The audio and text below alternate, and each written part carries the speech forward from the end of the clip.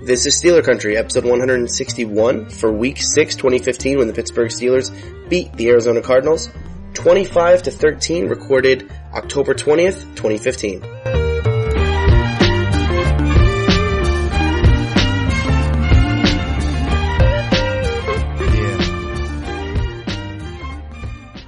So, Mike, you don't watch the games live anymore? I just got home late. I started around 2:15. Okay. So do you not want us texting you during the game? Oh, no, it was fine. Oh, okay. I felt bad. Fine.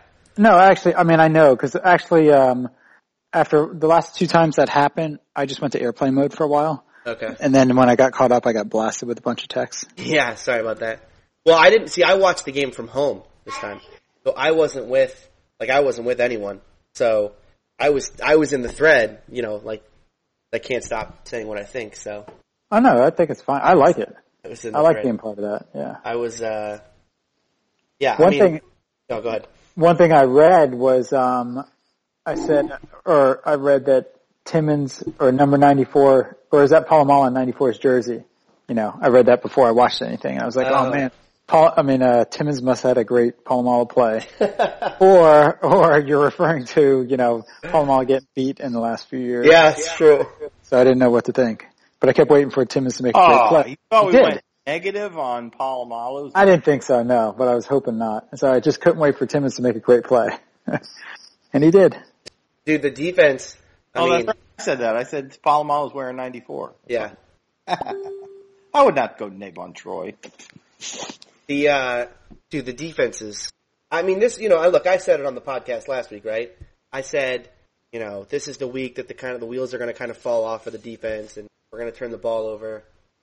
But holy cow! Look, the wheels maybe could have come off in this game if Vic continues, because he didn't turn the ball over, but it wasn't from lack of trying, right? He had a couple there where it looked bad. But this defense, it is so much, and I know it's going to be a repeat of last week's podcast, but it's so much better. It's just so much better than I even could have imagined it's going to be.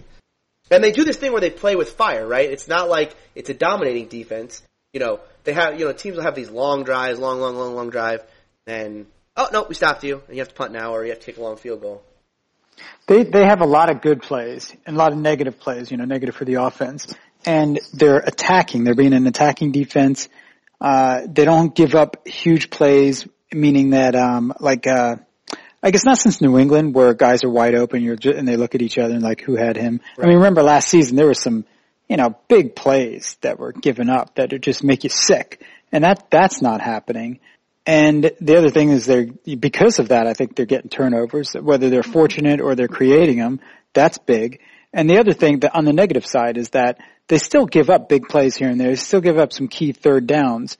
But in this league, every team's going to give that up. You can't expect the defense to just be dominant and stop every single thing that an offense throws at you. So I think they're doing great. It's fun to watch. Yeah, it's, the thing that I noticed from rewatching the game is, the announcers, the announcers in this game, they made me angry because they kept, they kept downplaying the play of our defense and kind of upselling, the fact that the Cardinals, they just haven't been able to cash in. They've had all these yards and all these, these great plays, but they just haven't been able to cash in and no real credit to the defense. And one thing that, one of the kind of storylines coming out is how many passes that Palmer missed. Oh, he missed all these wide open, he missed guys, he just kept missing passes. But no credit's given to the fact that on a lot of those plays, the pass rush is there. He's throwing the ball as he's not getting hit as he throws, but he's about to get hit. And so he's, it's just making these quarterbacks a little more uncomfortable. It's something we missed from this defense in years past. And it's something that, at this point, look, there's still the part of me that says, like, look, the dam can break here at some point because we are still giving up yards.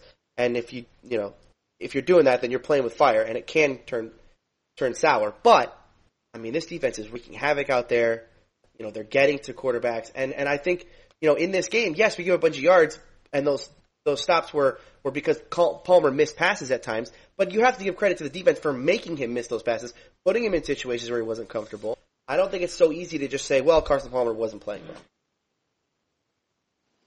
I agree. Even on the first play of the game where they threw that long pass, that was disappointing to give up a big play like that, but our guy was in position. There were 2 other guys in the area, And it's like they're giving up big plays, but it's not devastating.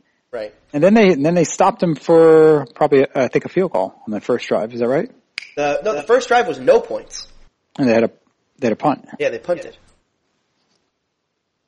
All right. Well, I mean, I guess we want to go. It's funny listening to the highlights in this game because, especially the NFL Network ones, which is the one I found, most recently. There's a fun interaction between the two announcers where they talk about Landry Jones versus Martavis Bryant, and one of the guys says, look at how good Landry Jones played, and the other guy's like, no man, it was he was able to throw to Martavis Bryant, and then someone else comes in and goes, wait, did Bryant come in when Landry came in? Which I thought was funny. Both guys played really well. I guess let's start. We'll start with Martavis, and then we can have our Landry discussion. Because Martavis Bryant, an unbelievable game. And I think the thing about Martavis is that this is something that going into the season we knew could happen, right? If this guy makes the jump, if he makes the leap, then the offense it takes the next step to being unstoppable. I don't know. I guess I didn't expect it to happen like this and so early. It was obviously great seeing him back in there and contributing. And I don't know, was he in the first half and just didn't get looks? I don't remember seeing him in the first half. Yeah, he was definitely in the game. So obviously the touchdown pass was huge. He just to snag the ball out of the air and then come down. He only got 1 foot in. I think he got his knee in or maybe his butt landed in and it was kind of in and out. And I'm just glad they didn't overturn it. But that was a huge play in the game. It gave him the lead, gave Landry the confidence, and really the whole offense just perked up on that play. Well, Brian is definitely a difference maker. I don't know. I don't remember him being in early in the game. He might have been there, but I don't remember him getting targeted. Well, that's the thing. No, the early part of that game was just so rough. Well, I think we have 1 yard passing on offense? We had 1 yard in the first passing. half? Yeah, but then Vic completed a 6-yard pass, so we actually went with 7. He finished with 8. So that's true. I remember seeing a tweet after Landry Jones came in that said Landry Jones had like 8 yards passing and Vic had 6. Something like that. At one point in the game. Yeah, and I mean, when Landry comes in the game, I mean, look, Vic, say what you will about Vic, like he had an unbelievable, last game. It came out of nowhere. He had an awful game, and then just pulled one out of his ass, right? And he saved that game for us. This game, it starts off. Once again, it's terrible. Our offense is completely ineffective. We can't move the football. There's just no way we're going to be able to move the ball. Brown is completely removed from every wide receiver is completely removed from the offense. And it just looked like there's no way this team's going to put up points. And unless Vic can do it again, unless we can hold the Cardinals down, keep them from scoring, and then, make a big play here and there and get back in it, then it's just no way, right? Because this team's not going to put together drives. But when he got hurt and Landry came in, look, we all watched Landry in preseason, right? No one expected this. No one's thinking like, well, Landry's just going to, what I think Landry's going to do? He's just going to light them up now. It's going to be over for the Cardinals. But that's exactly what happened. And I think the thing that kind of hit me quickest is, Landry Jones knows this offense, right? Mike Vick has only been in this system for whatever it is, 6-8 weeks, right? Landry Jones has been in this offense for 4 years. He knows exactly what Todd Haley wants. He knows where the ball's supposed to go in plays. He can open up the playbook because, again, he knows all of it.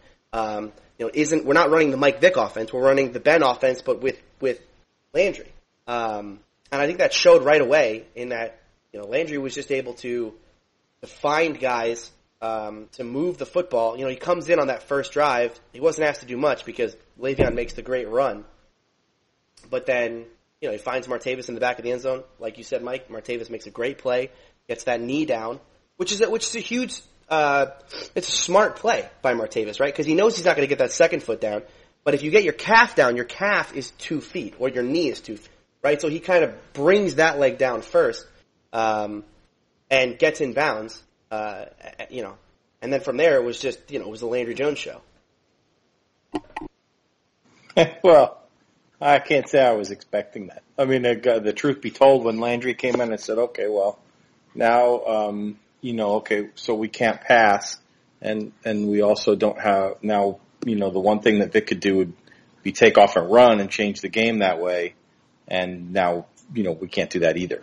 So I really wasn't expecting anything good to happen, certainly not what eventually did happen. So credit to Landry. You have to be a little bit suspicious. I'm a little bit cautious of let's jump all over the Landry bandwagon. I was not sold on Landry should start ahead of Vic next week if there is not going to be Ben.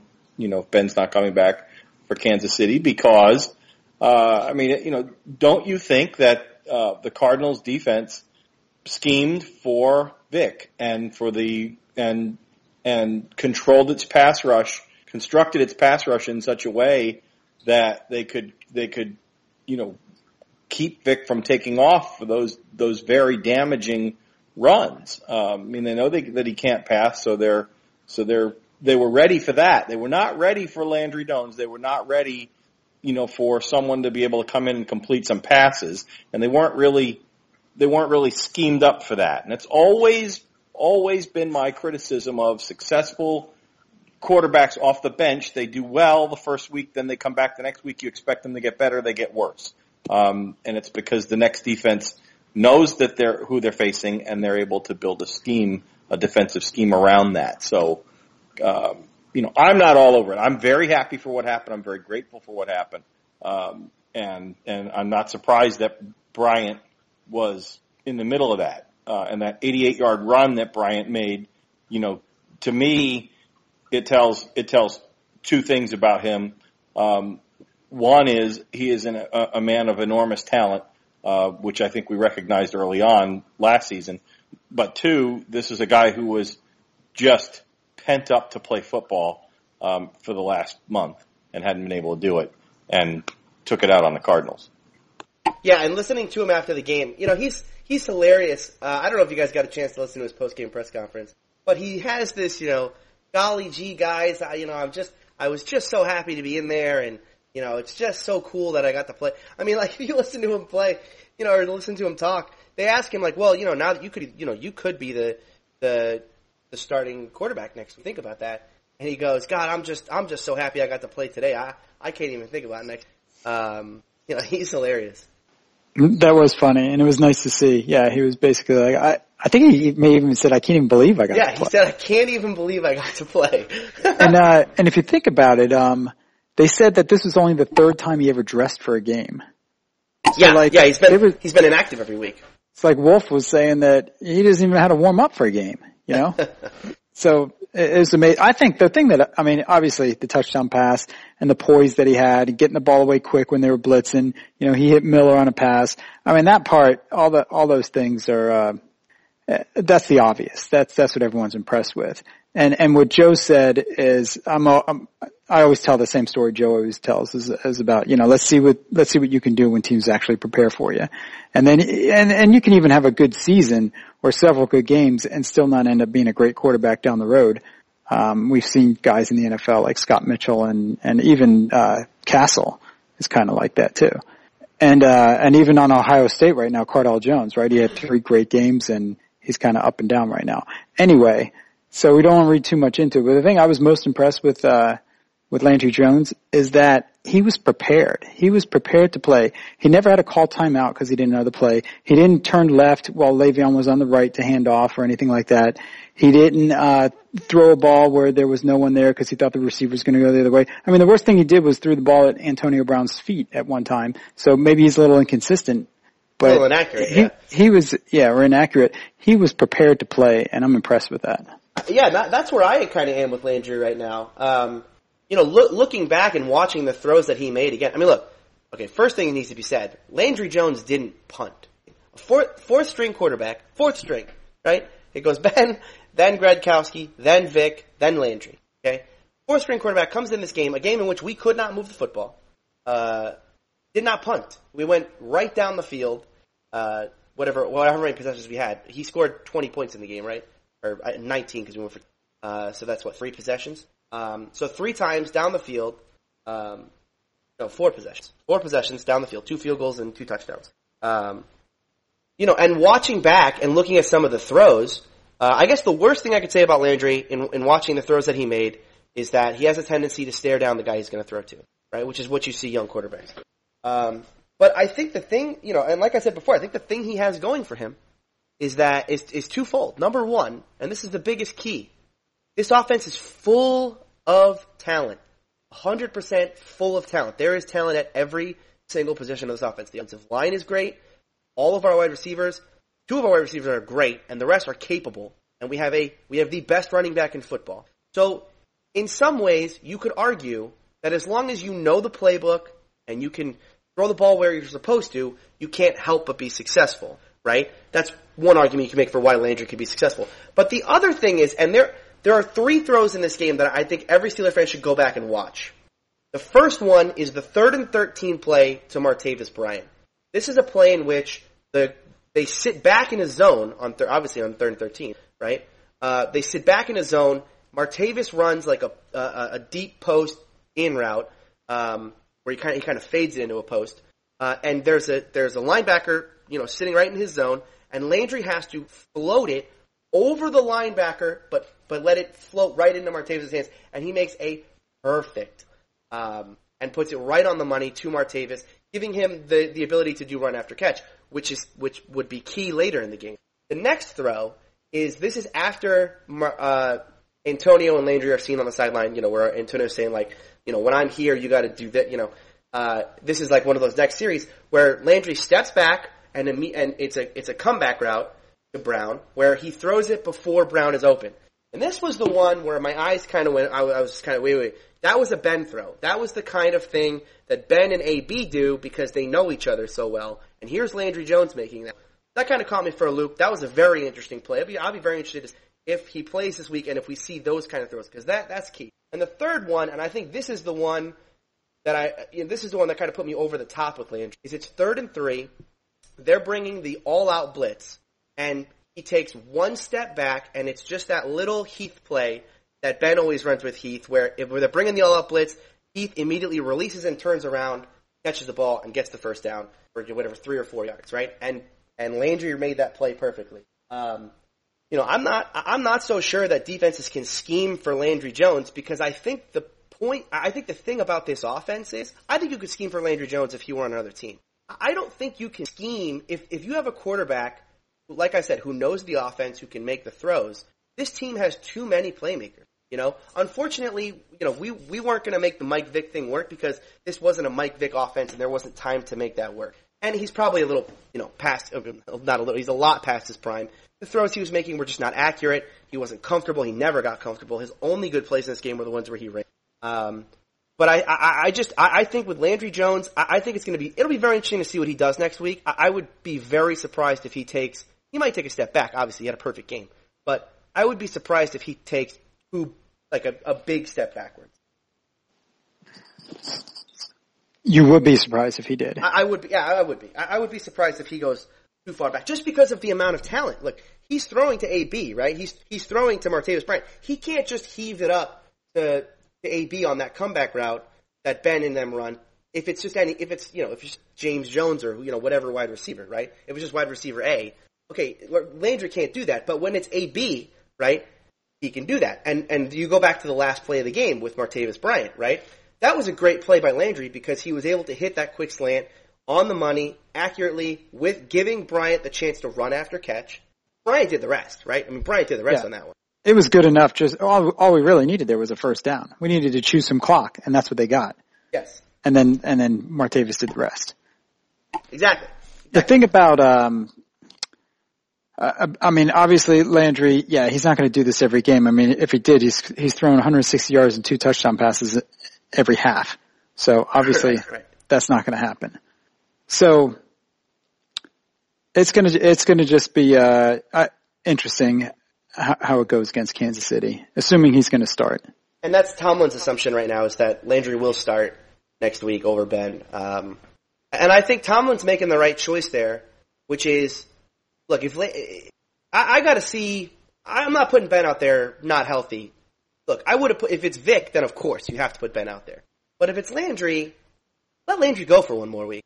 It can't. Here's the thing: it can't be worse than Vic, right? Landry can't be worse than Vic.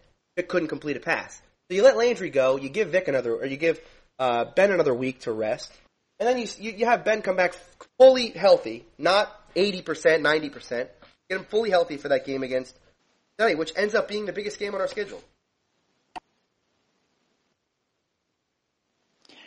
The thing about the quarterback position for the Steelers, obviously if Ben's ready and even if he's 80%, as long as he's not going to be in jeopardy of re-injuring or getting worse, you got to play Ben. You need all the wins you can get. As much as I'm interested to see how Landry will play in the next game, just like Joe said, when teams have a little film on him and can get prepared for him. One thing about Landry is that all the film on him and all the inconsistency we've seen him in the preseason is playing with typically, not a first string offensive line. So he doesn't necessarily have, and not even, first string receivers. So that could be a difference. And one thing that Wolf said today was this team, and like you said, they have so many weapons, you just need a distributor back there. You just need a point guard basically to get all these guys the ball. And if he can get rid of it quick and read the defenses and know where to go with the ball, that could be huge. I think he better know quick because I hope Tomlin plays a little coy with it. I'm a little disappointed that he said Landry's going to start. I would have liked him to play around with that all week so that the Chiefs don't really know who they're going to be facing. Play up the Ben thing, even if he had no intention of playing Ben, play up the Ben thing anyway, so they prepare for Ben. I'd rather than not be preparing for Landry. And if they know, if they're prepared for Landry, they're going to blitz the hell out of him. That's what you do to a young quarterback, an inexperienced quarterback, and most of the time it works because they don't know where to go with the ball fast enough. I sure hope he's ready for it because, I think there's no doubt that's what's going to happen defensively. Chiefs haven't beaten the Chiefs shouldn't be a tall order, but, Certainly. Well, I think beating the Chiefs should not be a tall order. Certainly not as tall as beating the Arizona Cardinals. The Cardinals have one of the best defenses in football, if not the best defense in football right now. I actually would be hard pressed to tell you a defense that's better than Arizona, right now. They came into this game, they were killing people, right? And they were doing it with turnovers. Well, the 6-0 teams that are out there, I heard it was only in passing, so I didn't study it, but they have all played teams. Their collective opponents they have like a 35% win percentage. That they've beaten, and I'm a little annoyed at the media, the sports media. I don't watch it much, so I don't have much to be annoyed about. But the little bit that I do watch, the Steelers are largely overlooked. These wins and even the game against the Ravens that ended in a overtime loss. These games were close and were wins for the Steelers because of the defense and really for no other reason. The defense kept it close. The Steelers got the crap beat out of them in the Cardinals game for the entire first half and into the second half. And the Steelers were within a score the entire time. And then, they took the lead and there was no turning back. And that is delivered by defense. There's just no question about that. So whether you want to believe that, because there are no names that you understand or that you know yet that the team isn't playing good defense and that the defense isn't winning games when you have no offense. I said it a week ago. The defensive performances that we've seen are larger than they appear. It sounds like a Meatloaf song, right? They're larger than they appear because of the lack of offense, because of the multiple chances that the opposing offense gets against that defense. So, the Cardinals are regarded largely as the second best team to the Packers in the NFC. They came to Pittsburgh, a wounded team, that had lost to what would have been winless Ravens at this, in overtime, and went to the West Coast, beat the Chargers in a really odd game, and now beat the beloved Cardinals at home, and they're just like, well, this is just weird. We just don't understand what this is about. Well, it's about playing defense. It's about shutting down the opposing offense, keeping yourself within a score, hanging around until something breaks your way, and then you win the game.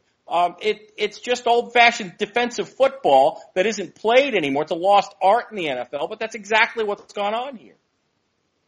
Yeah, I mean, and we've seen that. It's not just it's not just since. Well, I mean, it is since Ben's gone because Ben only lasted 2 games. But you go back to the Rams game, right?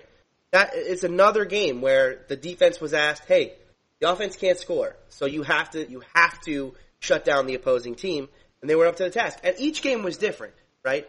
You know, in the Rams game, it was just stifling. They can't even get a first down style defense. Then in Baltimore, you know, again, stifling, but plus turnovers. San Diego, a little weirder. We got a pick 6. They were able to move the ball up and down the field, but again, not scoring as much. And then Arizona, again, up and down. They were up and down the field. I mean, they were just moving the ball at will. I don't know how many times the announcer said that they've outgained the Steelers by 4 times. You know, but again, Steelers got had the bigger plays, got the bigger turnovers, the only turnovers, and they made the key stops at key moments, right? This is the point in the game, right? The Steelers stopped the Cardinals from scoring points, from getting in the red zone, and when they did get in the red zone, they got stops there too. The Arizona Cardinals could not stop Landry friggin' Jones from scoring 2 touchdowns in this. They couldn't stop Landry Jones when they needed to on the goal line, okay? And they also couldn't stop Landry Jones when they needed to just get a stop to get the ball back at the end of the game. Yeah, and I agree that that the defensive performance, and obviously they kept them in this game again, just like they did last week. The first half defense totally kept them in the game to give us a chance in the second half. But it's lost on the national media. I mean, when they think of the Ravens game, national media, average fan, all they're thinking about are those fourth down plays. You know, Steelers, Ravens, they play a close game. Steelers lost because they don't know how to handle fourth down. The next game and the kicker, that's right. And the next game against the Chargers, the Steelers, yeah, they had a nice pick 6, but it came down to that last play. Le'Veon Bell's great. That's what the national media sees in that, which is correct. But they just think that's the whole game. They went for it on the last play and they won. And in this game, the story is Landry Jones and Martavis Bryant. At the end of the game, they find a way to win with their third, fourth string quarterback. So it's lost that the defense is what held them in the games and allowed that to be even a possibility to win at the end. And everyone, and some of the national media, especially I hear Greenberg say that, you know, we have so many weapons and they're going to be great when Ben comes back. So watch out for the offense. But I haven't heard much about the defense. And it's going to be interesting when we watch this defense play with possibly a 10-point lead or a 14-point lead and just start really going after teams. Yeah. So what's marked in all of this for me about the defense is pressure on the quarterback. That's obvious. Every time the quarterback goes to throw, they have to throw it quickly. And Tony made this point very well earlier in this podcast. Why were there so many open receivers missed by Carson Palmer? Because Carson Palmer was in a hurry. Almost every time he tried to throw the ball, there was somebody close to him about to knock him to the turf. And he had to get rid of it before he wanted to. And sometimes that's all it takes to shut down a passing game. You don't have to have 5 sacks or 10 sacks in a game. Just a bunch of incompletes. Even though we don't have a great secondary, you can't, there's no time to wait for those plays to develop. And then the other thing that's quietly happening is the run, the defense is shutting down the run. I heard a stat, 55 yards average rushing against the Steelers. And the Cardinals got over 100 yards rushing every game this season. Yeah, in this game we only gave up 55. We've given up a lot of running this year. We have? We're actually, by yards, we're one of the worst defenses in football. By yards. By points, we're like top 5. By yards, I think we're bottom 5. We're a weird defense. Rushing yards. Yeah, rushing yards, I think, I think that we had 2 games this year that killed us. But I'm looking it up. So, if the defense is stopping the run again, that was the staple. That was the common thread between all the good Steeler defenses. The first thing they did well is they stopped the run. You cannot run on us. Now throw the ball. And you're going to do the throw. You can throw the ball when we know you're going to throw the ball because, if we have a lead, and this is what Mike was just leading up to, if we're playing with a 10 or 14 or 20 point lead, which all of those scenarios are easily imaginable with a Ben Roethlisberger and his full assortment of toys to play with, on a football field. Well, now, we don't care if you run the ball, and that was always, Bill Cowher, the mark of a Bill Cowher defense. We don't even care if you run the ball. We'll stop you if you do, but we don't care. We're coming for your quarterback because we know you have to throw. Or we're going to sack you 5 or 6 times while you're trying to dig yourself out of the hole. We know you're now one dimensional. We're on that path. I don't know that we're going to get there. Seems like we're on that path right now defensively. I always say defense, offense. Defense is a function of the offense. We talked about it. These defensive performances are larger than they appear because of the lack of offense. The defensive performances they start to appear better than they really are because the offense puts the points up, right. Turns the other offense into a one-dimensional dynamic. Well, sometimes that's why the Patriots and Packers defense looks probably better than they are. Right. And I think though, and look, I don't want to be the one to be like devil's advocate here, but I do want to throw some caution to this idea that the defense is great. Because I don't think the defense is great. I think the defense is really good, but it also, like I said at the beginning of this podcast, play with fire. When you're letting teams move the ball like we do, right? When you're giving up third downs, when you're allowing easy passes over the middle, when teams are able to put together consecutive drives, you're not getting 3 and outs, you're not getting 4 and outs, 5 and outs, right? They're putting together legitimate drives. You're putting yourself at risk there of giving up fluky things, and then all of a sudden you're giving up touchdowns, right? We've done a really good job. We've done a fantastic job since week 1 at not giving up touchdowns. I think we're one of the best red zone defenses in football, right? But we're also, like I said, one of the worst teams by yards. We are actually top 10 in running against the run. We give up 93 yards. But by yards, we are not good, right? We are getting we are getting big plays when we need them on third down. At times, we are getting great pressure on the quarterback consistently. We are getting unbelievably big turnovers when this team needs them the most, and it's really been in these past 3 weeks. We needed this defense to come up with big turnovers, and we've had multiple turnover games now, 3 games in a row.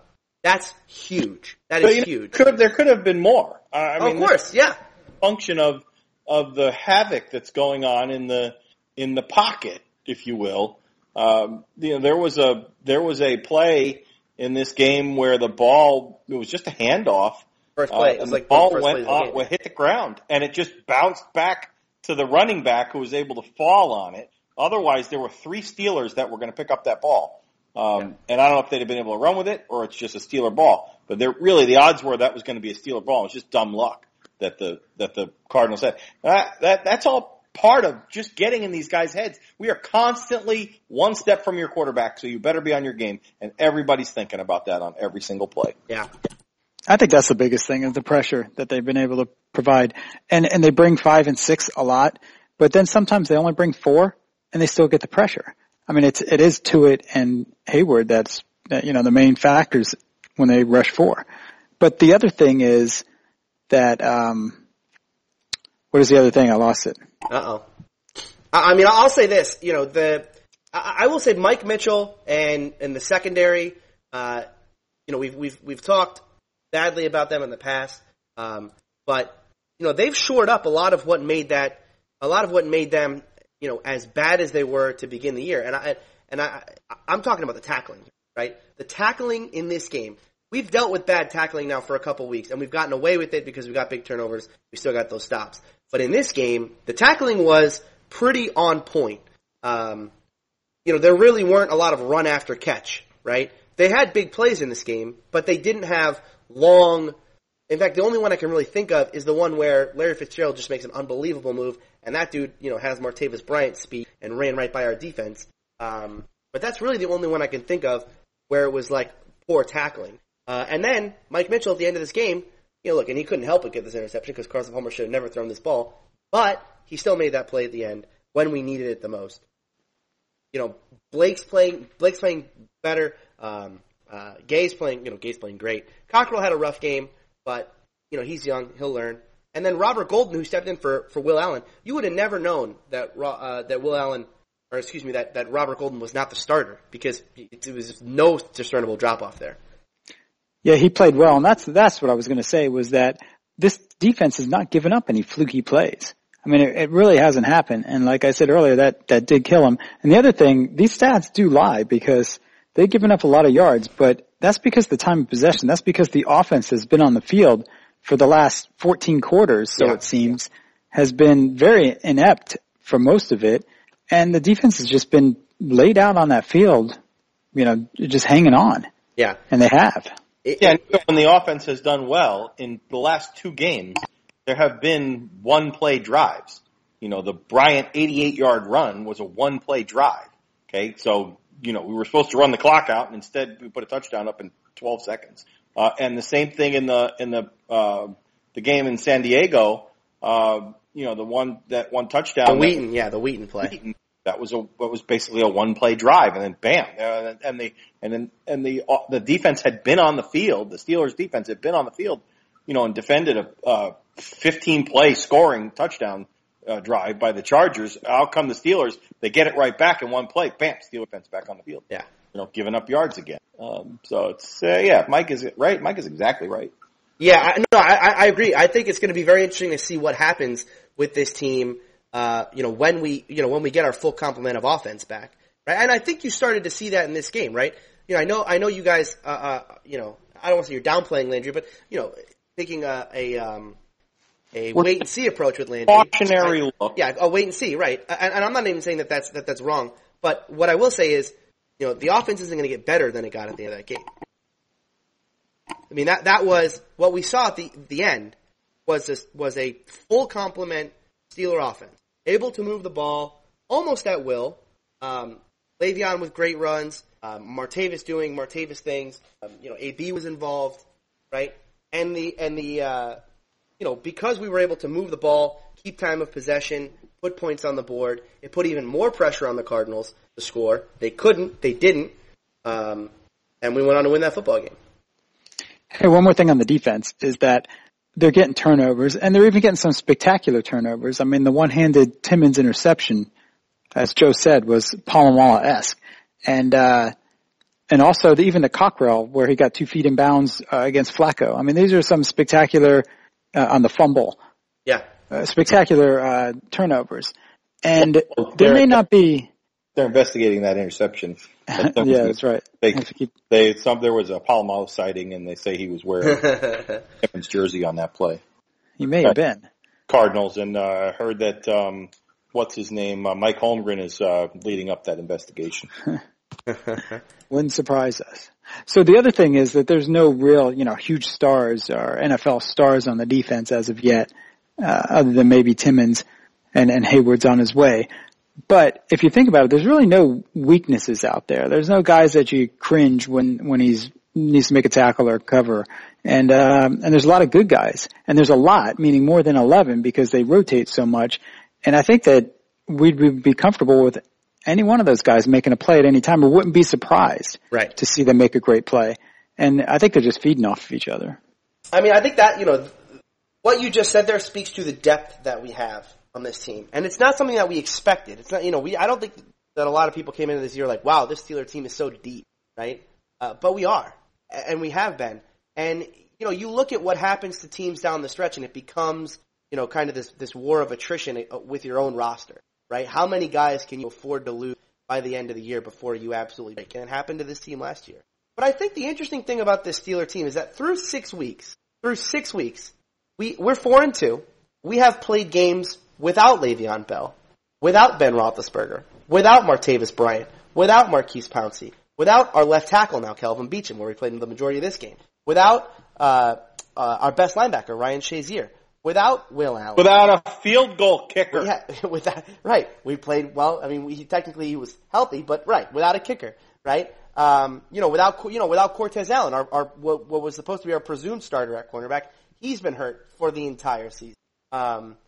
This team understands what it's like to play without those guys, and they're still winning football games. So if the idea here is that the war of attrition just hurts teams as you go, I mean it certainly hasn't hurt this team yet.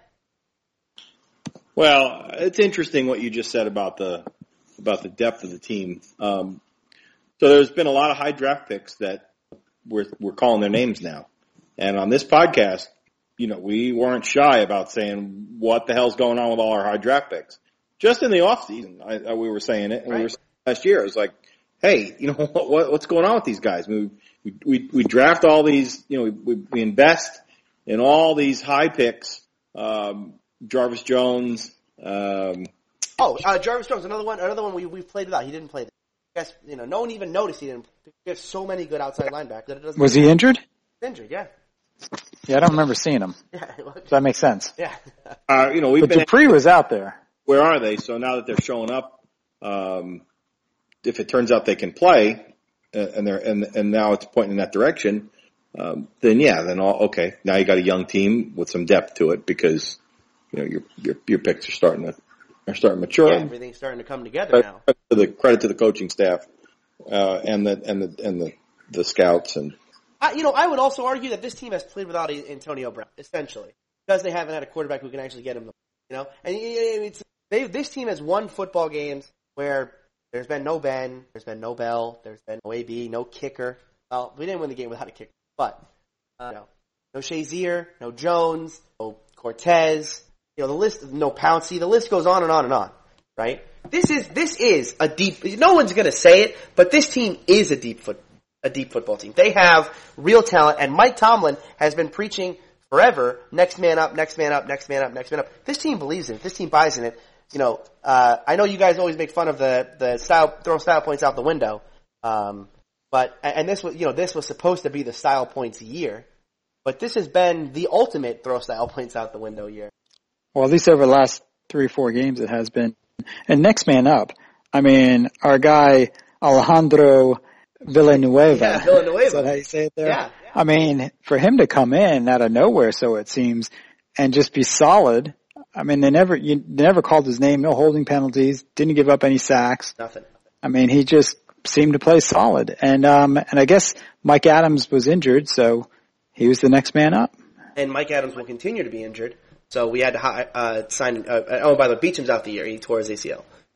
So we have a new backup tackle. But, Villanueva will be the left tackle for the rest of the year.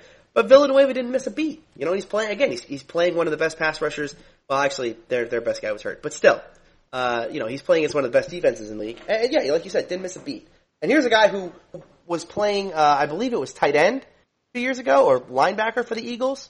I think he played defensive line for the Eagles, but his last year of college he played wide receiver, I believe. He played wide receiver, yeah. Or tight end. Tomlin told a great story during his press conference today where he just saw this giant dude saluting during the national anthem when they played the Eagles in preseason last year. And he thought, who's that guy? I want, we gotta figure out who that guy is, and if he gets cut, I want him. And they ended up getting him, and now here he is, our new starting left tackle. So Tomlin scouted him personally. Yes, scouted him personally during pregame. In fact, during the national anthem. Always scouting. Always on the lookout. And, look, depending on how Villanueva plays this year, he may be our new left tackle of the future. Because Beacham, this is pretty terrible, but he declined to take a contract extension this offseason because you see the Steelers are going to lowball him, being that he's only really done this for 1 year. And he felt like, no, I'm going to do this again, and then you're going to have to pay me real left tackle money. And then this happens. It's pretty crappy. But it's an opportunity for Villanueva now to prove himself. So can we have a moment of appreciation, since we can't have a standing ovation? There's only 3 of us, mm-hmm. and no one can see us anyway. But we should have a moment of appreciation for the Boswell kicker, who it was very, very refreshing at Heinz Field to see the opposing kicker miss a 40-something yarder, yes. and then Boswell make one from 51 or 52 yards. 51, yeah. Yeah, that is right. That's just right.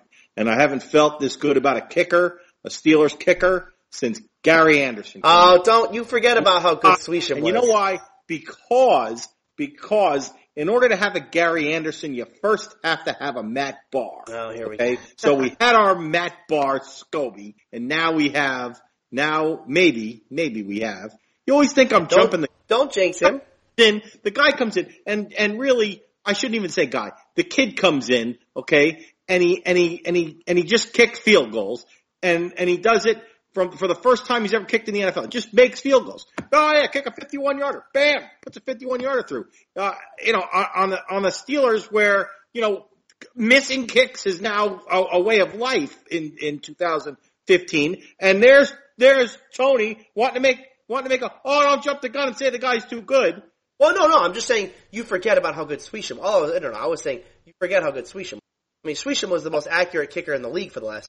Swisham is underappreciated because he did not succeed a Matt Barr. Yeah, I mean, I think we had a great kicker, and we went from a great kicker to a bad kicker, and now back to a so far great kicker, potentially great kicker. And the 51-yarder this week was as impressive as Bryant or Landry or the defense was. This kid going back out there. We asked him to kick 4. He makes all 4, including the 50-yarder. Great. That's great. And not only did he make them, because I was a little critical of his extra points last week that were a little too close to the right post for me on an extra point. But these were just sweet, man. I mean, sweet stroke right down the middle. There was no doubt on every kick. No. I mean, we didn't have to worry at all about these 50-yarders where sometimes they're close to the post. You can't even tell until you see the ref's hands go up when you're watching on TV. These were no doubt, man. Yeah, this was gotta like that in Heinz Field. Yeah, it was right down the center. Nothing but the back of the net. We are a kicker away from being a 5-1 football team. But we have that kicker now. So going forward, we're fine. Before we move on, I do want to do big picture here in a second, but I guess before we move on, I guess we have to talk about the point conversion because that's. People want to talk about it. People have opinions on it. So what do you guys think? Was it the right call? At that point, it was 12-10. I have an opinion on this. At the time, I had no problem with it because, it would have made it 13-10, but I think you were still in the mode because Landry Jones had played, 4 plays at that point? Yes. 5 plays? You're still in the mode. You have to get all the points you can get when you can get them, and we're going to go for 2. That's what we started thinking last week when we had struggle scoring, and so I was in that mindset. Now, after they missed it and the score was 12-10, I started regretting that decision a little bit. Thinking like, hey man, we could lose this game with a field goal. So it was but I could understand it. Obviously, if Coach Tomlin keeps doing that and gets burned, by 1 point at the end of a game, I don't know, he may rethink it, but you gotta like going for it. I loved going for it. I thought it was ballsy. I thought it was, and I thought it showed the faith that Tomlin had in an offense that was led by a quarterback who knew the offense. I think what we saw with Ben this year is that we are not afraid to go for 2 no matter what the score is. It doesn't matter what the score is. We can go for 2 at any point, right? We went for 2 against San Francisco. The score is 6-0. There's no reason to go for 2. There is no score yet. Still went for 2. Got it, right? I think you put teams in weird scenarios when you do that. You also put defenses on the back foot, like, oh man, they're going for 2. Why? It was a good play call. It was a play call to Brown. There probably was defensive pass interference on the play. They didn't call it. Whatever.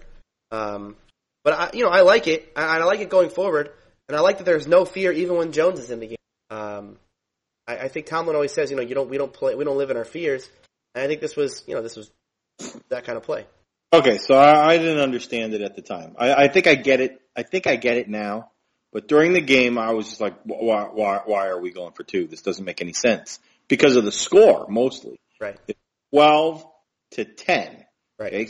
Make it 13-10. Okay? Especially we got Jones in there. And this goes to my, look, I know we scored a touchdown. I know things, went well on the drive and things look good. Now, why the hell are you pushing this? I don't understand it. I don't get what the benefit is. Make it a field goal. Just make it a field goal game. Because who knows how much more scoring there's going to be, and you don't want a field goal to be able to beat you. Field goals are too cheap in the NFL. Although they are a little more expensive this year than they have been previously. Yeah, maybe he was scared Boz was going to miss it. But I guess I get it. I get it because I think Tomlin wanted to find out what Landry could do in that situation. I think it was an assessment. Yeah, he threw the pick, so that was kind of crappy. Yeah, it was actually like a Super Bowl play. If you watch the play, it was a lot like the Super Bowl play where, the defender, I mean, this one, it was, where in the Super Bowl, like, the defender jumped the route. This one was more of like Peterson pushed his way through, so it's probably interference. But you're talking New England, Seattle Super Bowl. Yeah. Not James Harrison Super Bowl. No. This is a Steeler podcast. I'm talking about, well, I mean, look, it didn't look like the James Harrison play. The James Harrison play was gone down the sideline. This was one where it was in the middle of the field. It was a slant route over the middle. Right. That's what I think of, though. But, I mean, were you guys worried a little bit when he started returning that? A little bit. That's 2 points. I mean, yeah, it was going to be 12-12, and I was like, this is 12-12 when you could have went up 13-10 right now. Yeah. Could you imagine that? It could be 13-10, but instead it's 12-12 in one play. That's weird. We don't live in our fears, man. That's why we blitz every play. By the way, I love the way Keith Butler calls to the defense. He does a terrific job of showing blitz and then coming back, showing blitz, bringing everybody, showing blitz, only bringing a couple. Just mixing it up. Guys are coming from everywhere. We saw it again this week. And it's not like guys are coming free on every play or that Palmer's always getting hit on every play, right? He's not getting hit on every play. It's not pressure on every play, but there's the threat of pressure on every play. And he can never be settled back there. I think Keith Butler has been as good as we could have hoped coming off of a LeBeau defense. Any fears that we had about this guy are gone. I think that's a key that you just pointed out there, though, that they don't, a lot of times they come with 5 or maybe even 6. Actually, when they come with 6, usually someone is free and they have to get rid of it before he gets in. But even when they come with 5 and no one's free and everyone gets picked up, it's not like he can stand in the pocket and just wait and wait and wait. He knows he's got to get rid of it because those guys, the guys that we have, especially Hayward and Tuitt, they're going to beat their guy one-on-one if you give him enough time. Right.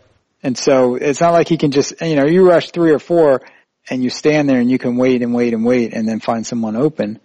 That's not happening. And just like you said, the mixing it up, it seems like they come with 5 and 6 a lot, but I don't think they really do. I think that sometimes they drop off 8 and only rush 3. Only rush 3, yeah. I think it's 3 and 4 most of the time, and then they'll bring 5 and 6. He mixes it up well. He does, and he's blitzing different kinds of things. Blitzing safeties, blitzing corners, blitzing inside linebackers, outside linebackers. And I don't know what happened over the last few years because I really missed that over the last years. I don't know why LeBeau didn't want to do that more, but they didn't for whatever reason. The safeties in the corners. I think that he wanted to play more of a style of defense where it was limiting big plays, but it just didn't work. I mean, he was giving up far too many big plays. Hell, the LeBeau defenses over the past couple years gave up way more big plays than this team had. It's rare if you see a team getting long 30, 40 yards. Gone are the days of the bomb touchdown against. I guess who had a bomb touchdown against? 49ers had the bomb touchdown against us. I think maybe the Ravens. Torrey Smith. Oh yeah, it was Torrey Smith for the Niners. The Niners, but that game was over at that point. All right, let's talk big picture here. Now, you guys mentioned, both of you said that the Steelers are kind of being disrespected in the national media. I've kind of seen it both ways. I've seen some places will not have us, will say nothing about us or don't really feature the Steelers at all. And then the other side is that we were on the front page of Yahoo today as the sleeper team of the year. And there are a couple other publications that are talking about the Steelers. Disrespect right there.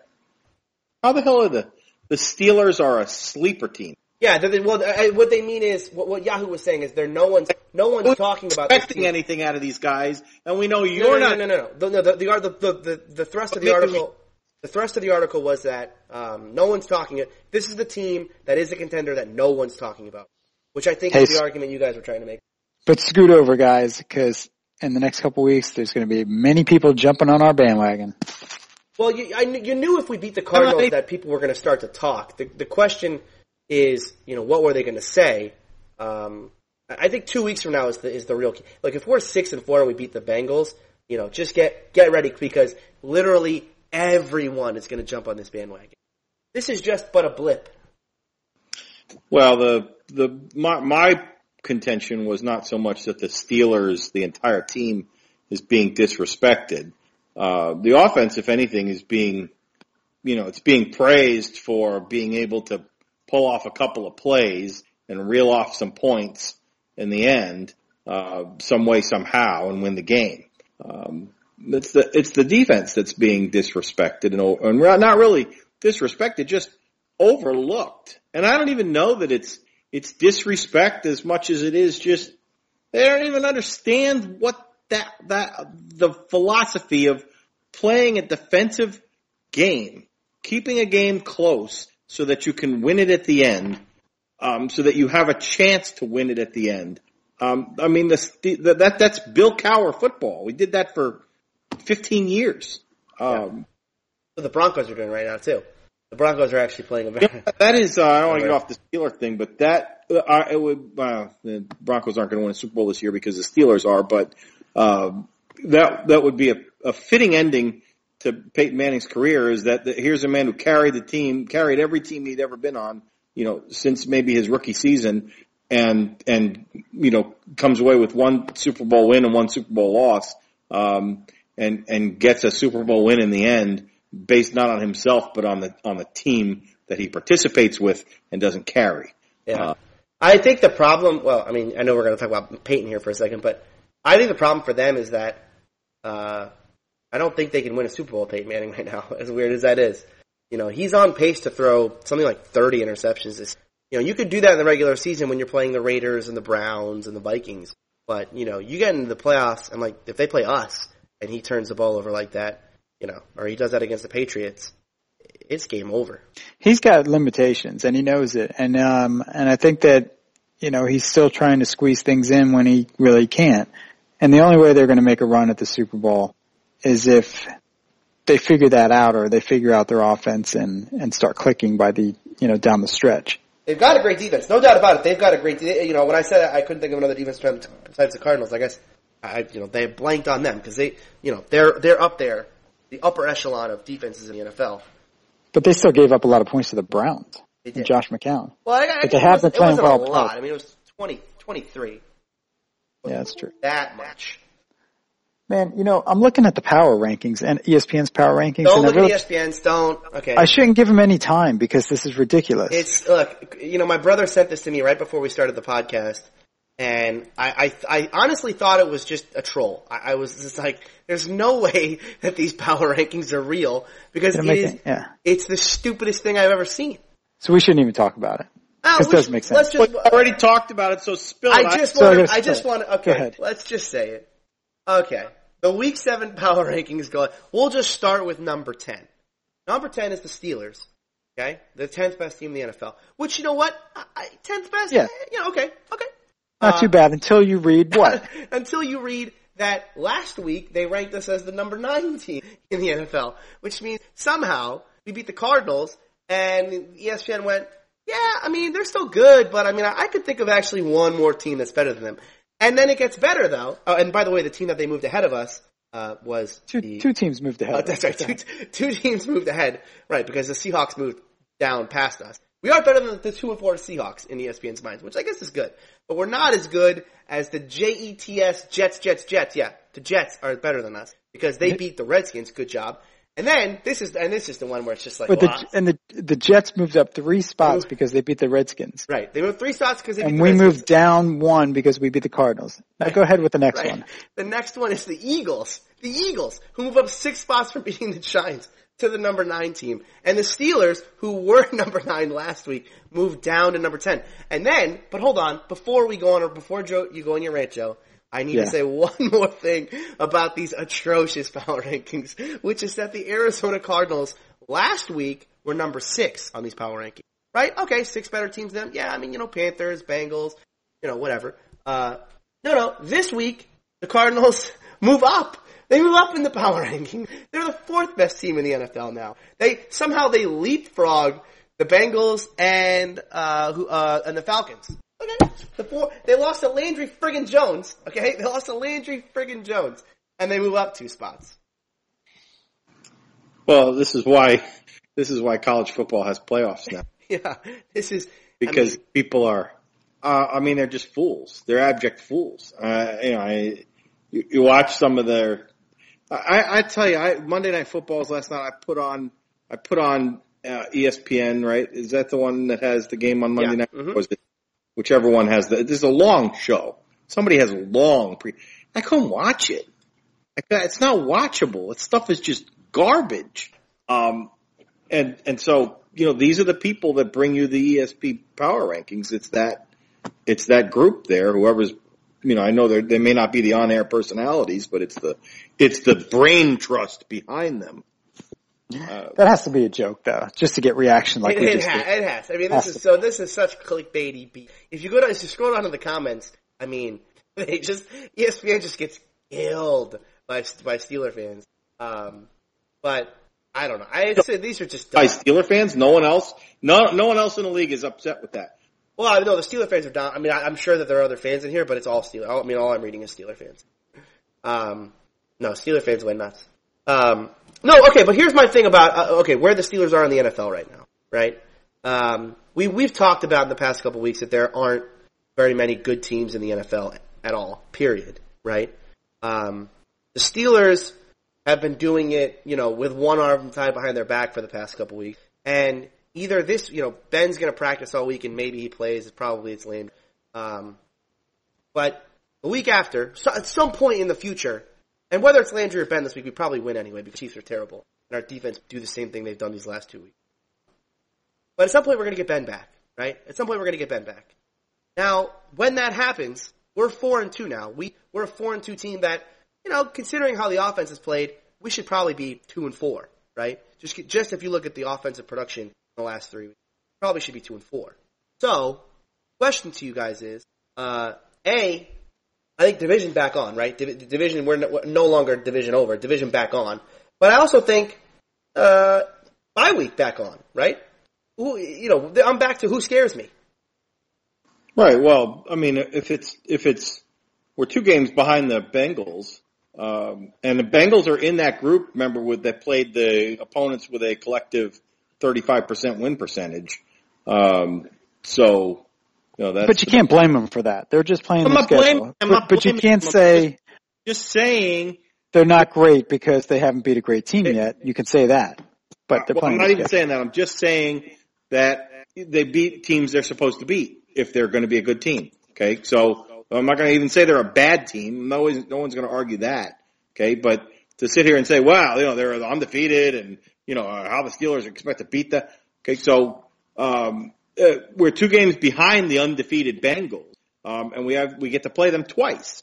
Swept them last year twice.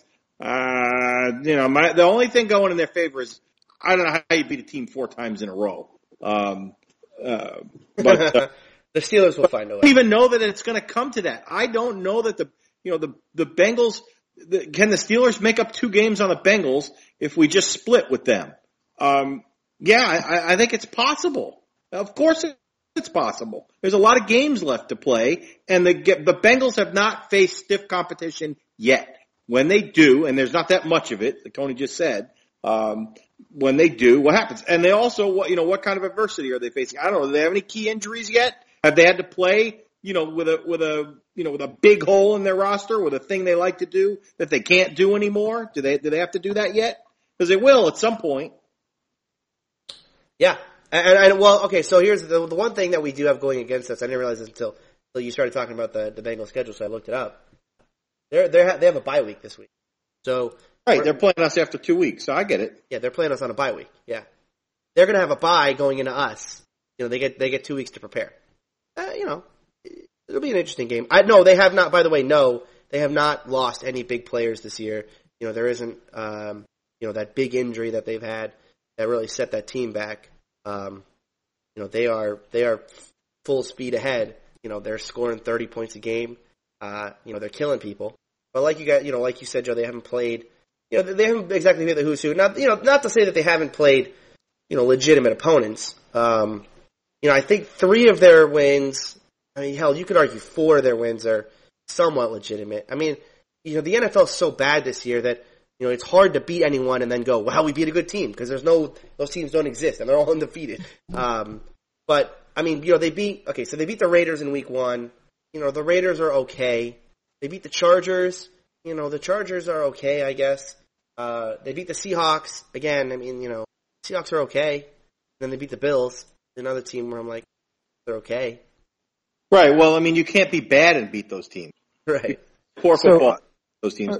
You can't even be just average and win all of those games. You're going to lose. Them. So they're definitely above average. They're definitely a good team. They're not. It's not going to be a cakewalk for anybody to beat them. So let's look at possible losses on their schedule, because they have at the Steelers, then the Browns, Texans, and then at the Cardinals. So, if the Steelers beat them, they could lose at the Cardinals. That'd be 2 losses. And they got the Rams at home, then at the Browns again, and then the Steelers at home. Then at the Niners, at the Broncos, Ravens at home. Can I just tell you how every now and again I have football fantasies. So I'm having one of those little fantasies right now. So I'm hearkening back to a 6-0 team that came to Pittsburgh in the 90s. They were the toast of the NFL. The New Orleans came to Pittsburgh 6-0, and the Steelers defense, it was really just a defense then, just annihilated. I mean, it was a defensive an exposition. It was like it was a fun fest.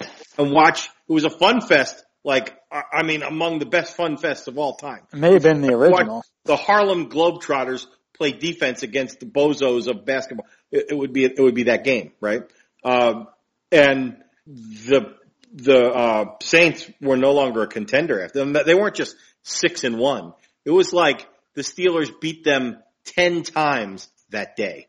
And I don't know what their record ended up being that year, but it was nothing like 10-6. It was, I don't even know that they had a winning record that year. So here's a 6-0 team coming to Pittsburgh. Mike Tomlin, can you get your team up? So that's actually good. That's good that they have a bye week. So they're definitely going to be undefeated coming into Pittsburgh. Yep. We're going to have a 6-0 Bengals against the 6-0. Yeah. Hopefully 5-2 Steelers. Hopefully. I've been told that Vontez Burfict or whatever his name is, their middle linebacker, that's a real playmaker on their defense, is injured. So they did lose somebody. But they have a defensive lineman that had 22 sacks last season. Is that true? Right? Is he out? No, he's going to play. Oh. But I'm just saying that that's one to watch for. Is Reggie Nelson or is it Dunlap? Now, Reggie Nelson is the safety, right? Am I going crazy? Yeah, Reggie Nelson had to have been Dunlap. Looking it up. I mean, I think they have 2 good defensive linemen, but one of them had 22 sacks last season. 22? That's a lot. That is a lot. Adkins? Unless I heard it wrong. Man, I'm like, wow, who the hell had 22 sacks in this team? I want a player with 22 sacks. Are you sure that's not for his career? 22. No, 20. You can have 22 in a year. Although 22. If I have this wrong, you're going to have to edit this out. No, I'm not editing it out. You're fine. All right, look, it's got to be Michael Johnson. Not Michael Johnson either. I can't find him, Mike. That's right. They have a guy this year with 6 sacks. Actually, they have a ton of sacks this year. They have 17 sacks total. They have Carlos Dunlap who has 6.5. They have Geno Atkins who has 4. That defense gets after it. Carlos Dunlap's going to be a problem, especially because he's going to be going against Villanueva. Villanueva he's not a rookie, but he's a new guy. But okay, so looking past the Bengals, right? We have to play the Bengals twice. But I think the next 4 games going into the bye week, we're getting into that don't have a letdown game territory. At Chiefs, I mean, look, if Landry has a step back, I would be surprised with this offense. It just seems like and I don't want to say you could throw anybody out there, but Landry is kind of the perfect guy because, there isn't a ton of tape on him. I mean, there's tape on him from preseason, but again, you're going to go back to preseason tape to look up this guy? Okay, I mean, you could do that. But here's a guy who knows the offense, knows Haley's offense. He's making audibles. In fact, they said that Tomlin was asked today if he liked the fact that Landry audibled, I believe it was the touchdown play, and Tomlin this is as angry as Tomlin as I've ever seen him in a press conference. In fact, he said, "Is there anyone else who has a legitimate question?" before actually he answered the question. And his answer to the question was simple, which is, this guy is a professional football player.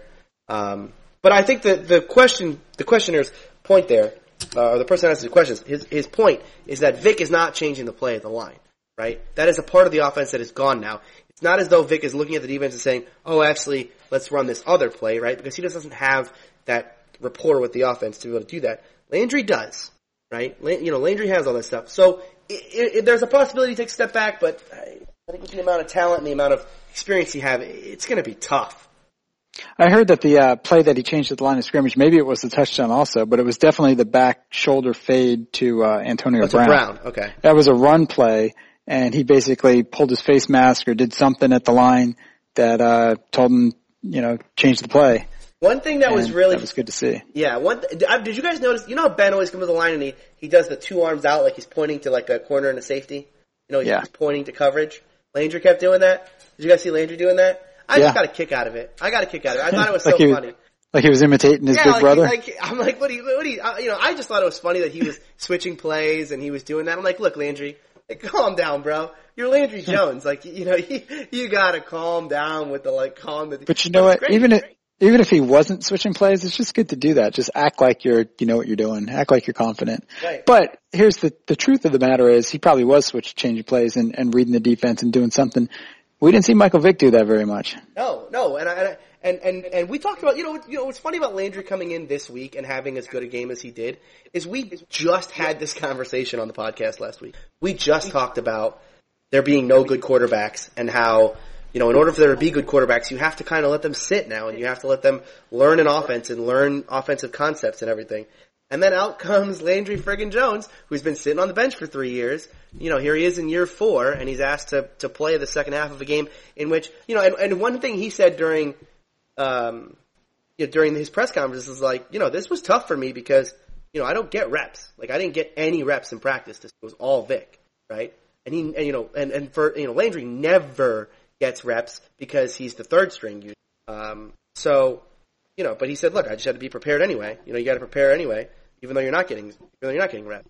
Other than that, it was kind of the perfect scenario to come into a game because let's say that Vic got hurt at the end of the game and then he was just going to start this game. I mean, to start a game at the beginning, sure you can prepare for it, so that is better. But just to get thrown in there where basically the team's in desperation. And the other good thing for him, for confidence, was that they were not moving the ball prior to that. So it's almost like he had to feel like, well, I can't do any worse than the offense has been doing, right?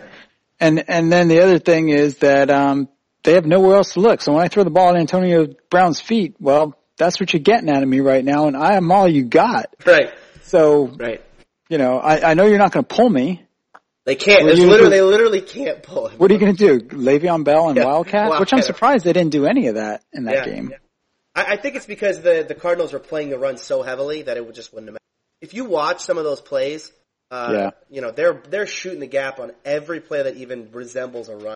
And what really made me angry about Vic, I don't really want to talk too badly about Vic here because the guy's career is over. And in his defense, he's only been there for 7 weeks. Right. But with a complicated offense. Right.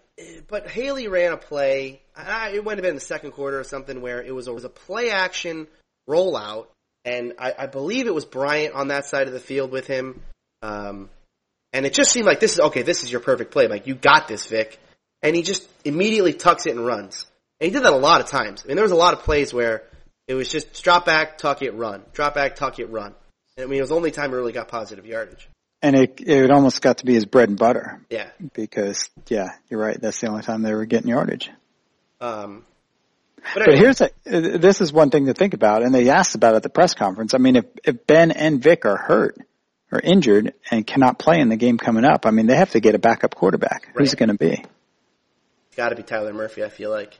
Yeah, because he's been in camp. As scary as that is, because here's a guy who we converted to wide receiver. Like, we're going to have a guy, if Landry were to get hurt in this game, let's say Ben can't play, and Landry gets hurt in this game, then we have a converted wide receiver playing. It would be like if Antoine Randall had to play quarterback. Yeah. I mean, really, because if he gets hurt, like, in the first quarter, that's going to be strange. Yeah, it's going to be well, you just go to Wildcat at that point. Yeah, you have to. You're just hoping the defense can make big plays again. I think if you look at the Kansas City game coming up, if the game last year was such a great defensive. It was kind of the defensive swagger game of last year, right? The game where the defense just came out and said, "No, we got this. Don't even worry about it, offense. Like, this is all us." That was last year was a year in which Charles was having a great year. He was having 100-yard games, killing people through the air and the ground, and they shut him down in that football. There was nothing the Chiefs could do to score points, and the Steelers ended up winning that game like 20-10 or something. I think it was a relatively low. I'm going to look it up now. 20-12. They kicked 4 field goals. They couldn't even get a touchdown. And that was the game in which we clinched our playoff berth, and we knocked them out. Jamal Charles had 29 yards rushing. I think that game, that performance, was very reminiscent of the kind of performance you're seeing from this team this year, which is a game that is really dominated by our front seven, and causes them to have an inability to run the football, and then rush the passer and make them one-dimensional. I think this should be whether it's Landry or it's Ben. I mean, if it's Ben, it should be very easy. But if it's Landry, I still feel like this should be an easy win for the Steelers. I don't think the Steelers should have any trouble in this game because of defense. I agree. I think it's going to be a pretty smooth sailing game. I think Landry Jones is going to come down to earth a little bit. I think he'll play okay or play good enough to win. And Le'Veon Bell may do very well as well. But the defense is going to hold them. I think it's going to be, I'm going to give you a score prediction here, 24-13 Steelers. And I must vindicate myself here because I looked up the stats, but now I lost them. The Bengals? Are we doing the Bengals thing back again? No, we're doing the sack leaders of last year. Elvis Dumervil, 17 sacks. J.J. Watt, 20.5. Justin Houston, linebacker. So he's not a defensive lineman. Linebacker for Kansas City Chiefs, 22 sacks. 22 sacks, yeah. Kansas City, yep. Yeah, Houston has a great pass rush, and it's going to be interesting to see what Landry does against that. And like I said, the only thing that worries me about Landry, the only thing, is that he does stare down that first receiver. And because he does that, it eliminates Le'Veon Bell for the passing game. Le'Veon is very rarely the number one option. To illustrate that point, I think if you go back and watch the game and you go to that last red zone opportunity that Landry had, the one where we kicked the field, on second down, it's second and goal from like the 6. Landry goes with, I think it was 2nd and 6, and we could have still got a first down. Whatever. He throws a fade to Brown in the back of the end zone, and he just kind of bloops it and overthrows it. Really, Brown had no chance to get his feet. But if you watch that play, he threw it to the wrong side of Brown on that play. Yeah. Brown wanted it inside, he threw it outside. Right. Instead of watching AB on that play, watch Le'Veon cut over the middle on an in route. Because he's wide open, and he could possibly make that guy who's covering him miss, and either get a touchdown, but probably get the first down. And he doesn't even look at Bell because he's going to Brown the whole way, right? I don't know if that's something that he can solve in 1 week. Hopefully the coaching staff can, kind of show him that and show him that there are other reads you can go to. And not that it has to be like a full, go through all your progressions. It's clearly, he's Landry Jones. Let's not overload him. But you want him, especially in games like this where they're going to be blitzing, to understand where the hot read is. If you're going to only go one way, then just make sure you know where you're going and that that's the right guy to go to, Because, and you saw it in Arizona, right? Yes, he stared down the receiver every single play that he threw the ball, right? He really didn't go through his progressions at all. But he always threw to the open guy. He always threw to the guy who was open. Every play that every throw he made was to an open receiver, and the only ones that were incomplete were poor throws. There was the one that was behind Brown, there was the one that was to Brown. There was the overthrow to Bryant on the touchdown, on the first touchdown. The first play is the overthrow to Bryant. Then there's the overthrow to Brown in the end. Those are really the only incompletions he had were inaccuracy, not poor decision making. But, like you guys said, Kansas City's going to watch that tape. They're going to watch Landry, and he's got to make sure that he doesn't get fooled into throwing to the wrong guy, and that's when interceptions start to happen. That's when turnovers start to happen. And that's the one thing we haven't done these last couple weeks, turn the ball over. That's what he's got to avoid. So I guess if we're doing score predictions, look, like I said, I think defensively it's all defense here. I think turnovers galore in this one. The Chiefs are not going to be able to run the ball there. Jamal Charles is hurt for the year. Jeremy Maclin is dealing with concussion, so he might not even play, which is going to have no talent offensively. It's going to be really, really hard for them to score. This is going to be the kind of game where you're just hoping, don't screw it up on offense. Don't turn the ball over. Don't give them short fields, because defensively we shouldn't have a real problem here. And then I believe in Landry, and I'm not just saying that because I want him to do well, but watching him play, the guy makes some really nice throws, makes some really nice passes, and on a team with so many playmakers, I think he can't help but be successful. I think we win. I don't think we put up a ton of points. I'll stick with your score, Mike. I think we score 24 and we give up nice defensive battle. Only 6? Or defensive performance there. Yeah. Man.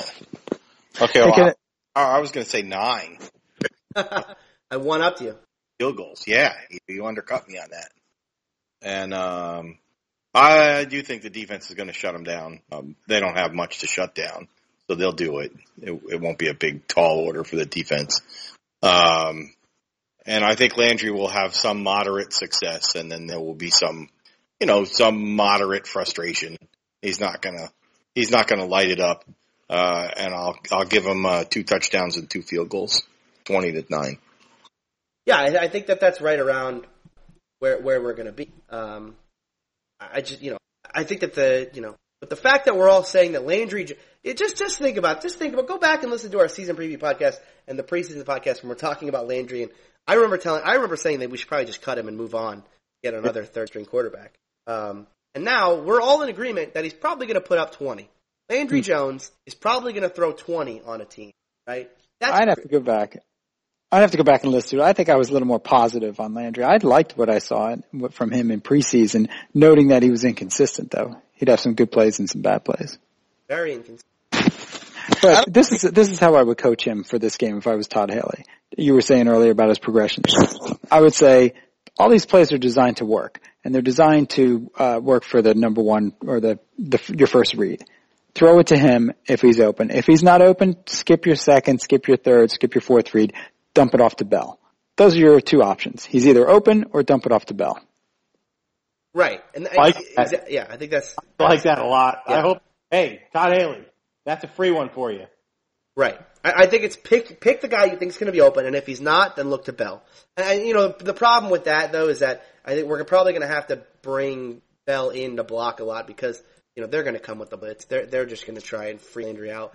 And this other thing I want to say is he had a lot of poise in this game. This was not a Landry Jones performance where he was, he never got the deer in headlights look. He never got that, oh my God, this moment is too big for me. I don't know what I'm doing. I don't know where to go with the football. It really was.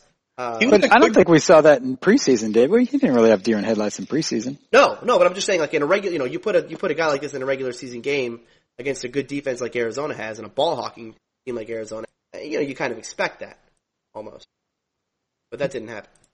Instead, we got Landry Jones putting up real points here. Like I said, he didn't punt. So yeah, I think hats off to Landry.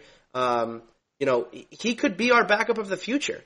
Without with Gradkowski now hurt for the entire year, Vic's hurt again. And Vic's probably done. You're looking at Landry Jones being the backup quarterback of the future. And hell, I don't know when Ben's going to retire, but Landry Jones is a young dude. You stick him around here, maybe he starts going. I don't even know. I will say it's not out of the question based on the performance he just had. We'll see how he does. You say he's the next Tom Brady?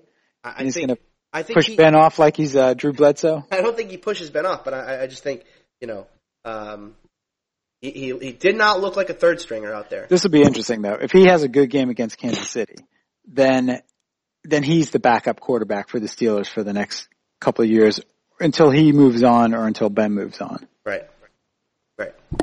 So what you're really saying is we're going to have a Favre-Rodgers situation. Yeah, except Landry Jones is not Rodgers. Landry Jones was a good quarterback at Oklahoma. He was. It was but it's a very different system. But you're right. No, he was a really good quarterback. And I think, look, I wouldn't be surprised if the offense doesn't miss a beat this, because I know there's a lot of weapons out there, right? There's a lot of weapons, man. People don't.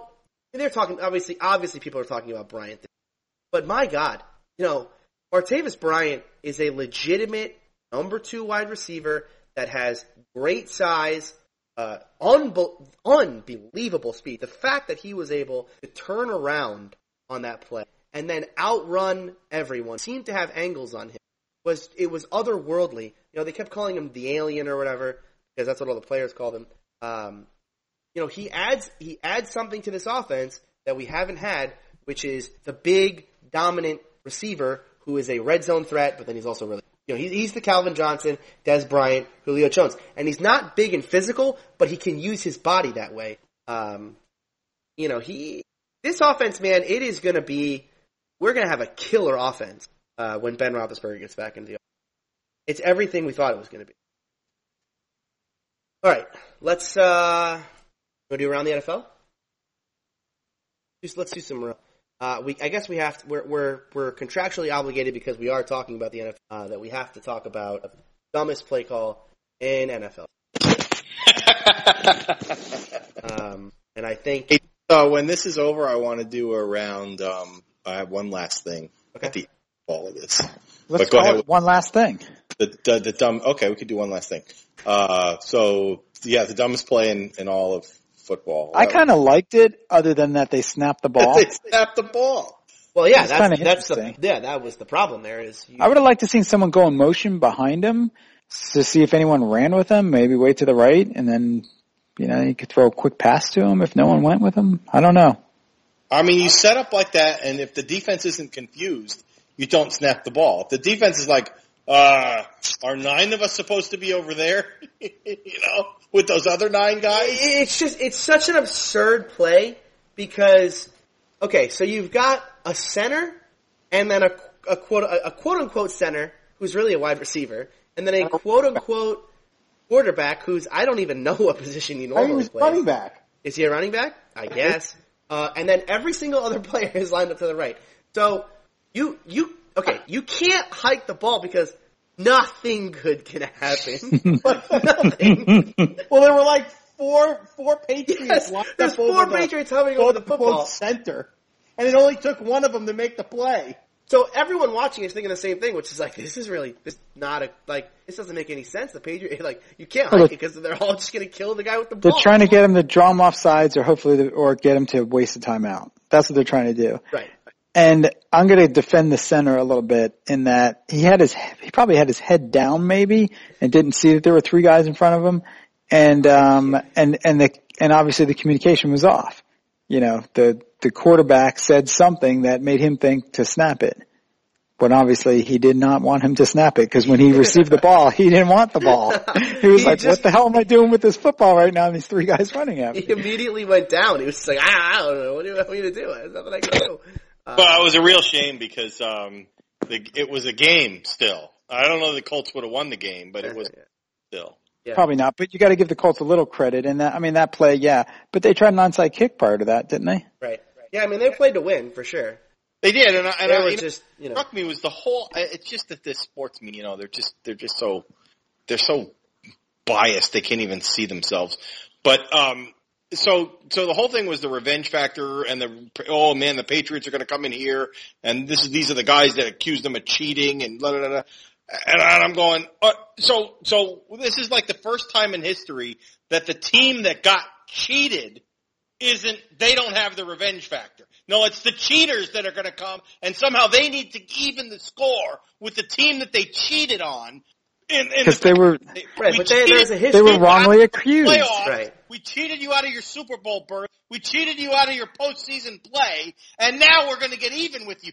Right, but the What the point hell is that? the point there is that the Patriots did this before, right? 2007 was like the revenge year of like, oh, you think you think the only reason we won is because of Spygate?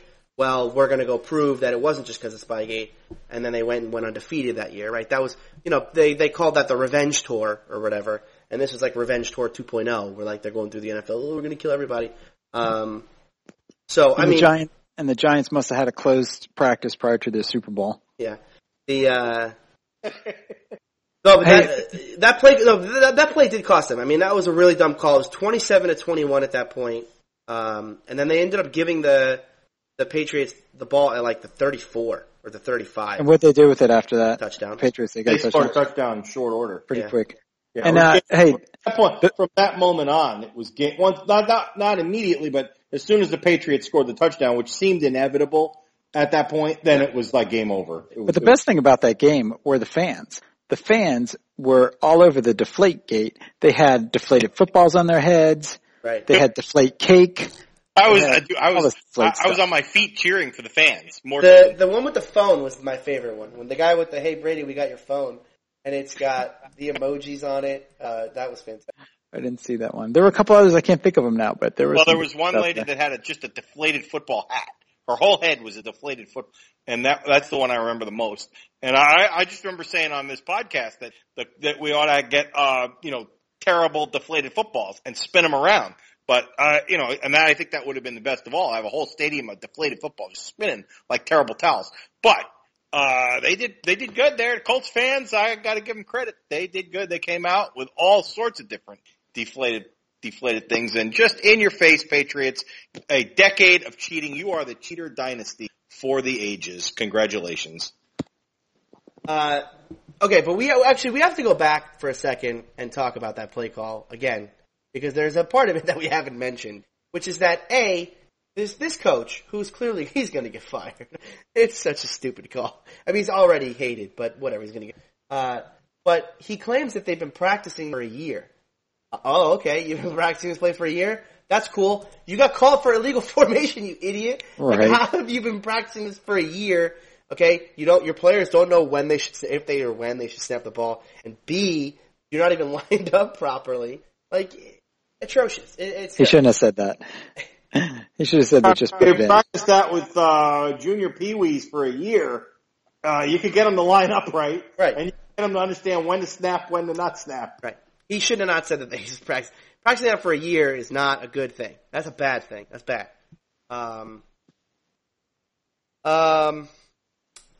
What else happened this week?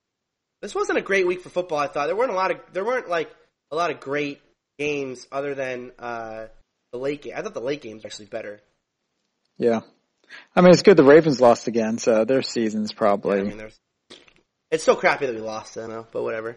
Yeah, they keep losing, and it's like diminished our loss to them now. It's like it doesn't even matter. Or because it was like our chance to end their season, and we didn't, but they just keep ending it themselves. And, yeah.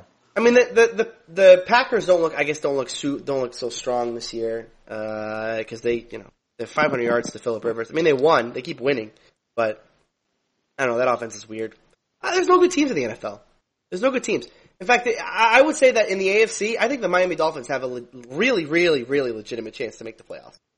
And I know that they were my Super Bowl sleeper pick before the year, so I'm homer on that one, but I like that new coach, and that's what they needed. They had a bad coach. They have a lot of talent and a bad coach. What was the deal with our boy Wisenhunt, man? Going like, oh, you're targeting my guy. Yeah, I mean they hit what's his face low. But I saw it, man. He didn't go for it. Right, I know. Mariota. Where's Wisenhunt coming from on that? Oh, I know what you guys want to talk about next. The catch that was a catch, or the catch that should not have been a catch that was a catch. Which catch? The Detroit one? Touchdown, yeah, right? Bears game. The one in the Bears game, right? The Lions and the Bears, right? Right. Yeah. Oh my. What a call. I didn't even think this one was that bad. Come on. Am I going to be the weird one on this one? I didn't. I was. By definition, or the lack thereof of a catch, there's no possibility. Compare that to Calvin Johnson, that's not a catch. And then what was it? The Cowboys won in the playoffs. And I don't even, there's countless ones now. That wasn't a catch, but this one, I catch the ball. And then and even in the San Francisco game, the home opener, Steelers versus 49ers in the home opener, 2 steps, fumble, not a catch, right? This one step, over the line, fumble the ball, it's a catch. Right. And, well, the ruling there. So like I've I don't want to call myself an expert in what a catch is because no one actually knows what a catch is in the NFL anymore. But in insanity. I know what you're going to say, and I have a rebuttal. So go ahead. I will say that the NFL has been pretty clear about one thing, okay, and that is that a catch becomes not a catch when you go to the ground. The worst thing a wide receiver could ever do is to start going to the ground. Once you start going to the ground, the entire rules for catching don't matter anymore, right? It's no longer whether or not you become a runner or whether or not you got 2 feet in or anything. It's all about, do you maintain possession of the ball throughout going to the ground and then maintaining it all the way, right? Tell us what happened on this one. Go ahead. In this play, well, this is a weird one, right? Because this is that weird gray area.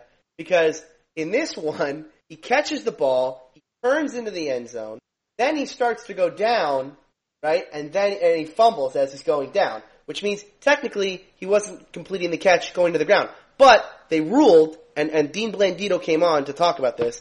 He's the VP of officiating. They ruled him a runner before he was going down. Therefore, the going to the ground rule doesn't apply. It's the become a runner rule, because there's 2 catching rules. There's the go to the ground rule, and there's the become a runner rule. And this one was enforcing the become a runner rule. So he became a runner before he went to the ground. But I contest that if he had not dropped the ball, right? Like if he did not bobble it or drop it, and he went to the ground with the ball and then dropped it, they would have said it was not a catch. Listen, they might have. He was better off fumbling it when he did, because if he'd have held on for it longer and then fumbled it when he hit the ground, it would have been obvious. Oh, he went to the ground, not a catch. Right. Well, that's because the NFL makes such an emphasis on that now. And then you go to tell me Calvin or Des Bryant's catch last year in the playoffs, where he caught it and then he dove forward to stretch for the end zone, that he's not a runner at that point, and then because it's going to the ground. Yeah, but the problem was that's BS. The dive was part of was part of the catch. In the catching motion. Yeah, I know. Because it wasn't, because he was a runner then, even though he didn't go to the ground yet. It's just crazy. And this is what I want to know. This is another thing. Let's say you catch a ball in the end zone and you get pushed, okay? And you don't fall to the ground, but you go up against the wall or a cameraman or something, and then you bobble the ball. What do you do then? No. The NFL needs to change this rule. Look, this is 3 years running now where we've all been having the same discussion, which is what is a catch and why is it so difficult to determine what a catch is and what a catch isn't. And yet, and I said this earlier in the year, this is what the NFL wants. The competition committee, which is made up of NFL coaches, not made up by league office people, NFL coaches including Jeff Fisher, and I believe Mike Tomlin's on that committee. They decided to notch it came up and they all said, no, we'll leave it as it is. We like that rule.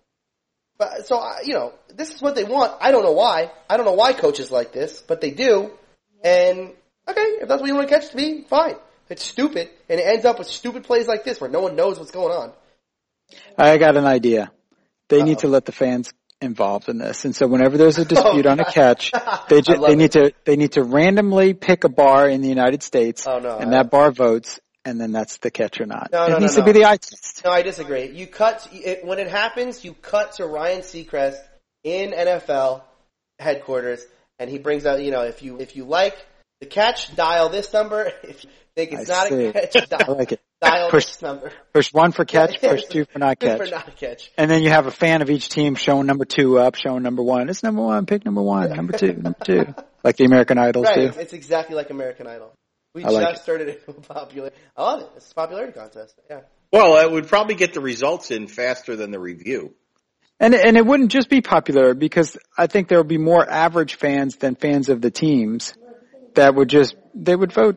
Well, actually, I guess the Patriots would lose every one, wouldn't they? The Patriots, and the Packers would win every single. Yeah, we would win every challenge, and the challenge. Patriots would lose every challenge. People would just watch their game and automatically vote no matter what. There would start apps that would just say anytime the Patriots are up, just automatically press no for me. Just continue to press no. Okay, Joe, one last thing. Oh, one last thing. Okay, so this is not around the NFL, but I'm gonna bridge it back to the NFL and the Steelers. There was a college football play that people might have talked about this weekend. Was there ever? Tony, you may want to just go take a tranquilizer now, because I'm going to talk about Michigan and Michigan State. I abandoned my Michigan love. Don't even worry about it. There was a play at the end of the Michigan State game where Michigan had the game won, and there was only not very much time left on the clock, and they needed to punt the ball or go for it on fourth down or do something, and not. You need to run 10 seconds off the clock. Yeah, that's all they had to do. So they just needed to not let Michigan State into the end zone because a field goal wasn't going to do them any good, right? It was a big enough lead to where they needed a touchdown. And so they only needed a touchdown. Were they down by 3? I don't remember. They were down by 3. They were down. So a field goal would have tied it. Field goal does tie it. Yes. So they decided to punt the ball, and the unimaginable happened to them. So there was in punting the ball, there are 2 things that could happen. You could either have a block punt, return for a touchdown, and lose the game on that, or you could punt the ball and then have a big return, come back for a touchdown, and lose the game that way. And that's it. Those are the only really 2 bad things that can happen, right? Or you could go. Well, I guess you could go for it on fourth down and not make it, and then if you decide to punt, those are really the only 2 outcomes that I can imagine think of. I guess hiking over his head is a possibility. So Michigan State ends up scoring the touchdown, and it was unbelievable. And it was in Michigan, so 100,000 people. The looks on their faces were just like you can imagine what they were. It was just, and all I could think of to try to relate to their pain is just, God, what if that happened to the Steelers? How would I feel? I don't know if I'd ever recover from it. Okay, so. But didn't that happen? I got a very different feeling, which is, well, now Michigan fans know how it was to lose to the Ravens this year. I feel like it was the exact same thing. You have won this game. The game is over. It's over. It's done. We win. When we stopped them on fourth down, it was over. Game over. All you got to do, either get a first down or kick a field goal, either of which are very easy at this point because the easy field goal, or you get 10 yards and it's over. That's what I felt like. Okay, so I bring this up. I said I was going to circle it back to the Steelers. And I am. And any time that I can bring up another illustration of in my opinion, the greatest coach in the history of NFL, I'm going to do that. This man never gets credit for being the greatest coach, but he was. I was wondering where you're going. Now I know. Go ahead. I'm reading a quote from the Chicago Tribune from several years ago. And it's by a guy named Cooper Rollo. How's that for a sports writer name? I didn't understand the Chuck Noll decision at the time, and now 24 hours later, I still don't understand it. Noll's explanation makes no sense. In my opinion, it would have been far better to risk a blocked punt than to give Roger Staubach the ball with good field position. The Steelers were just plain lucky the strategy didn't backfire into the rock and roll football ages.